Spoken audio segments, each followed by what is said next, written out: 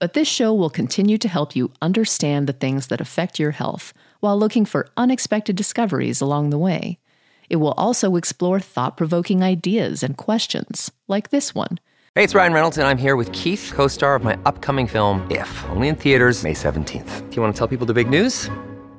All right, I'll do it. Sign up now and you'll get unlimited for $15 a month and 6 months of Paramount Plus Essential Plan on us. MintMobile.com/switch. Upfront payment of $45 equivalent to $15 per month. Unlimited over 40 gigabytes per month. Face lower speeds. Videos at 480p. Active Mint customers by 531.24 get 6 months of Paramount Plus Essential Plan. Auto renews after 6 months. Offer ends May 31st, 2024. Separate Paramount Plus registration required. Terms and conditions apply if rated PG. When you need mealtime inspiration, it's worth shopping Kroger, where you'll find over 30,000 mouth-watering choices that excite your inner foodie. And no matter what tasty choice you make, you'll enjoy our everyday low prices, plus extra ways to save, like digital coupons worth over $600 each week. You can also save up to $1 off per gallon at the pump with fuel points. More savings and more inspiring flavors make shopping Kroger worth it every time. Kroger, fresh for everyone. Fuel restrictions apply. Another day is here, and you're ready for it. What to wear? Check. Breakfast, lunch, and dinner? Check. Planning for what's next and how to save for it? That's where Bank of America can help. For your financial to-dos, Bank of America has experts ready to help get you closer to your goals. Get started at one of our local financial centers or 24/7 in our mobile banking app. Find a location near you at bankofamerica.com/talktous. What would you like the power to do? Mobile banking requires downloading the app and is only available for select devices. Message and data rates may apply. Bank of America N.A., member FDIC.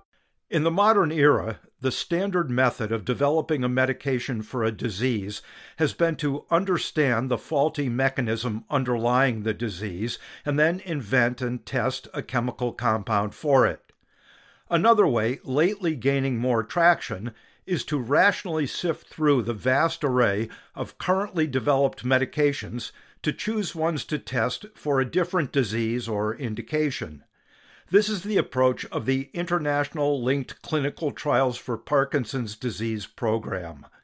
So far, it has focused on 16 potentially useful drugs, some of which have gone into clinical trials.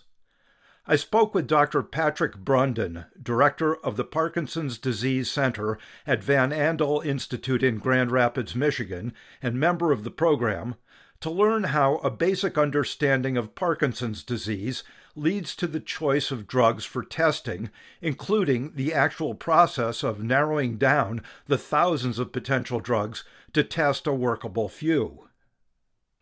In terms of finding disease-modifying drugs, how are researchers trying to understand the causes of PD, and what sort of things are they using to be able to understand it? Well, first of all, it is important to understand the causes, but also the actual disease process to be able to develop therapies that modify it and slow it down. So it's a very pertinent question. I think research in this area is being done in a variety of ways. Epidemiology tells us who's more prone to get the disease. Genetics tells us what the gene influences are. And then one can work with cells and experimental animals in the laboratory to try to understand the molecular processes we think are involved. Brain samples from patients who passed away or doing imaging on the brain or other parts of the body is important. Is more basic research needed in the biology of Parkinson's, or do you think you have a pretty good grasp of what's going on? No, unfortunately, we need more basic research. We now understand that there is a genetic component, but it's actually not that big. If you go back 30, 40 years ago, people would say Parkinson's disease is not genetic, it's totally environmental. Now we think if you look at the whole cause of the disease, maybe some 25% is related to genetic risk. But the remaining 75% is still an enigma. We need to understand what are the causes and what are the processes that they trigger so we can stop them. What are some of the current thoughts on the main areas of molecular changes underlying the disease process?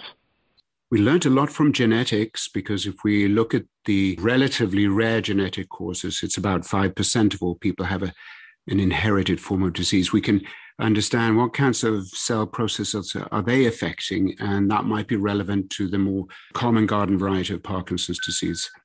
And here is a quick word from our sponsor. We take this few seconds off to inform you, our valued loyal listener, about the best health and fitness podcast shows from the Nespod Studios.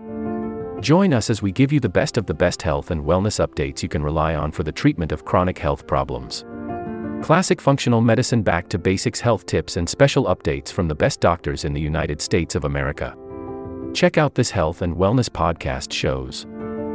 Explore Health Talk Weekly, Healthy Lifestyle Matters, Excellent Health Digest, Healthy and Free Daily, and last but not least, Weekly Health and Fitness Corner. Also, check out Nasty Boy CC, the truest story never told fiction podcast, for that real life on the go experience with the 27-year-old golden boy, who made our guest invite #1 list. He tells us about his story as it happens in real time and in real life. It's Nasty Boy CC, the truest story never told.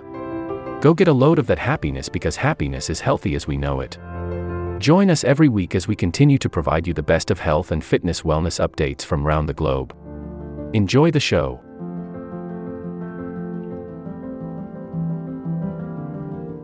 If I were to summarize it in a very big picture, I'd say the three major areas. One is that there's a problem with proteins clumping up. It's called protein aggregation. It's a specific protein that forms clumps. It's called alpha-synuclein. Another major area is that there might be a problem with energy supply in cells, and the energy factories called mitochondria seem to fail in some types of disease. Finally, and perhaps something that's gained more traction in the last 5 years or so, is that there might be there is a strong immune component to Parkinson's. Exactly the nature of that we don't understand, and what starts this inflammatory immune response that seems to be going on. You mentioned alpha-synuclein. Do you think it's causal, or could it be a result, and it's just something you can see and measure, so people have sort of decided to attack it? Well, that is a great question. We know that in very rare forms of disease where there are genetic mutations in the gene of alpha-synuclein, it has to be causal. I mean, this is the problem. There might be one amino acid that is changed, and these families will get a very similar disease to Parkinson's. So they might have an extra copy, actually, of the alpha-synuclein gene, so they make too much of it. So in those cases, we can say it's causal. In the other forms, I mean, the 95% that remain, we can't be sure if it's a sign that the disease is ongoing and it's a parallel phenomenon, or whether this clumping could be a response to disease then is trying to rescue cells that are being stressed. But if I had to put my money on something, I would think that alpha-synuclein plays an important role in, if not the very first steps, so certainly as the patients get worse over the years, I think those clumps play a role. Are all patients with Parkinson's similar? Do they have a similar disease process? Or could there be a final common pathway you see, but sort of like many streams flowing into a river, would you have to dam up each stream separately, or could you dam up the river? Also, great question. I would say that we used to think that all Parkinson patients were sort of similar. They'd have the age of onset might differ, but once again, we've learned tremendous amounts about this disease, and it's clear that patients are not all similar. People have tried to group them with mixed results, trying to say, here's a cluster that has this particular feature, here's a cluster that has that particular feature. And probably every patient is to some extent unique. And that's a little bit troubling, right? If you're trying to develop a therapy, it might turn out to be very difficult.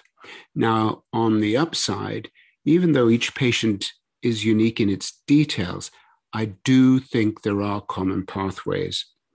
And just to take an example, the inflammation that I mentioned, it seems to be present in all patients more or less in some way.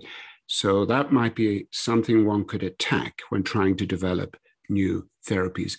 Similarly, these clumps of protein, they're present in over 90%, some people say 100% of people who don't have an inherited form of Parkinson's, so the classical form. So those are certainly two areas where there might be common pathway that it converges on.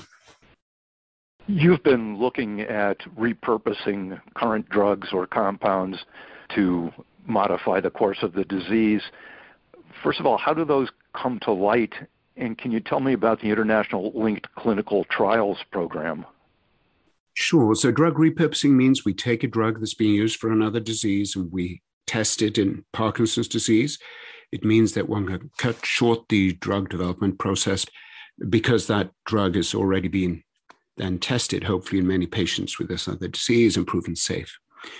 And the International Linked Clinical Trials Initiative is currently the largest such drug repurposing effort in Parkinson's. It's a collaboration between the Van Andel Institute, where I work, and Cure Parkinson's, which is a patient-initiated foundation in London, UK. And it also has collaborators in Australia, where there's a Parkinson Foundation also sponsoring this. And the way it works is we have a group of experts, a group of about 15 people meet for a couple of days every year to review new candidates that might be repurposed.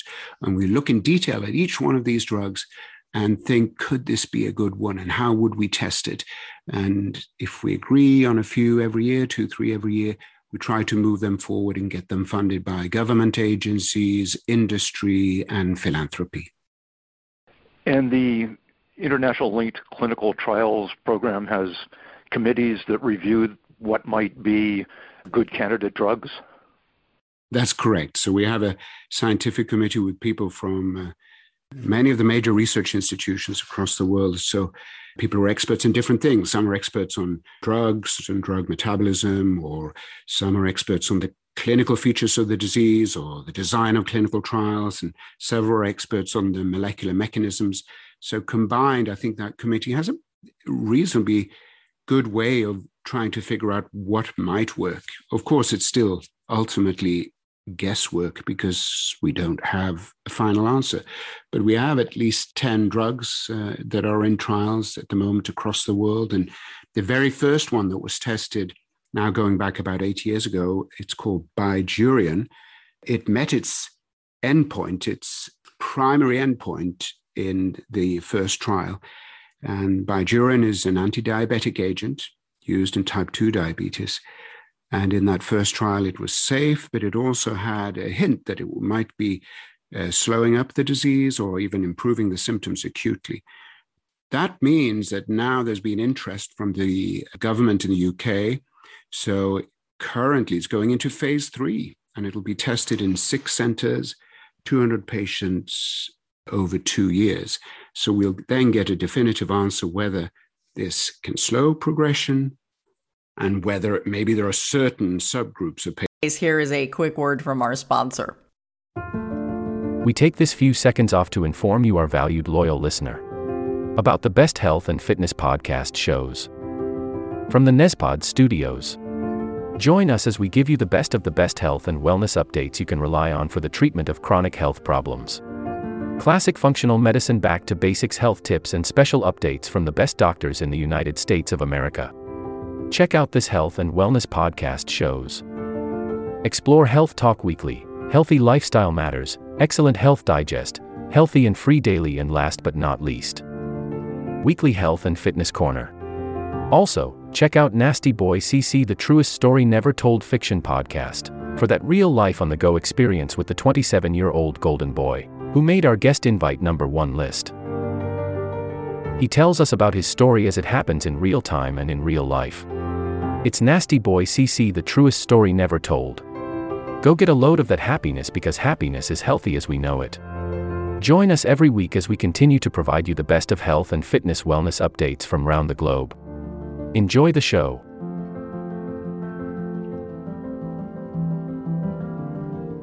Patients who are more responsive than others. You can thank those Gila monsters.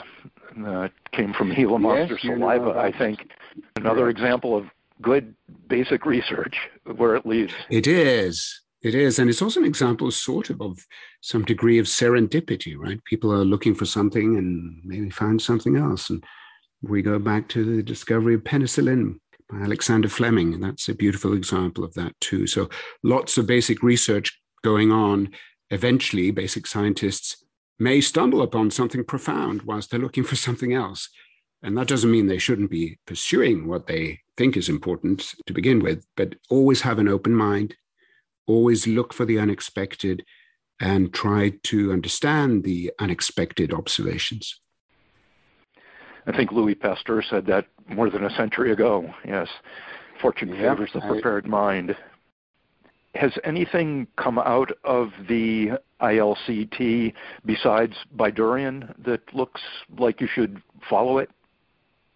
Yes, so there is another drug that has shown some interesting results. It's a drug called Ambroxol. It's a drug that's been used for decades as a mucolytic drug in respiratory diseases. And by chance, it was found that this drug could improve some of the garbage disposal system in cells. And a number of Parkinson patients have mutations in a protein that is involved in this garbage disposal system. And it looks like our Ambroxol, at least in culture dishes and in mice, can somewhat correct this deficit if you have a problem with this garbage disposal. And this has now been tested in a trial, a small trial in London. As was the case with Bydureon, this first trial was successful. It's a small trial, so one can only say it's worth moving ahead. We can't say it's a treatment yet. And they're now looking to move ahead and make a larger trial.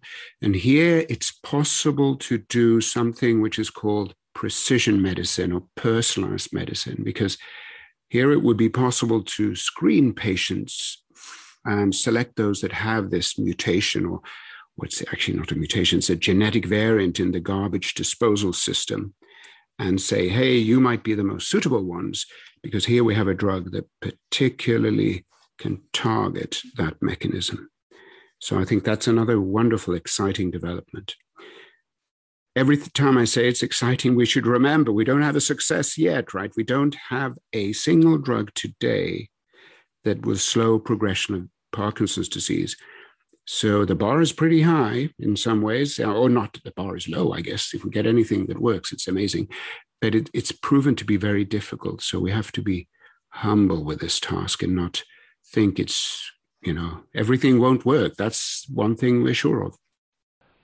I think one implication of what you just said about testing people and saying this is a drug that could work for you because you have this variant or you have this metabolic difference also could muddy the waters when doing clinical trials. If 10% of the people would be amenable to treatment with such a drug or some other drug, and you give it to 100 people, it's not going to look like you're getting much of a signal.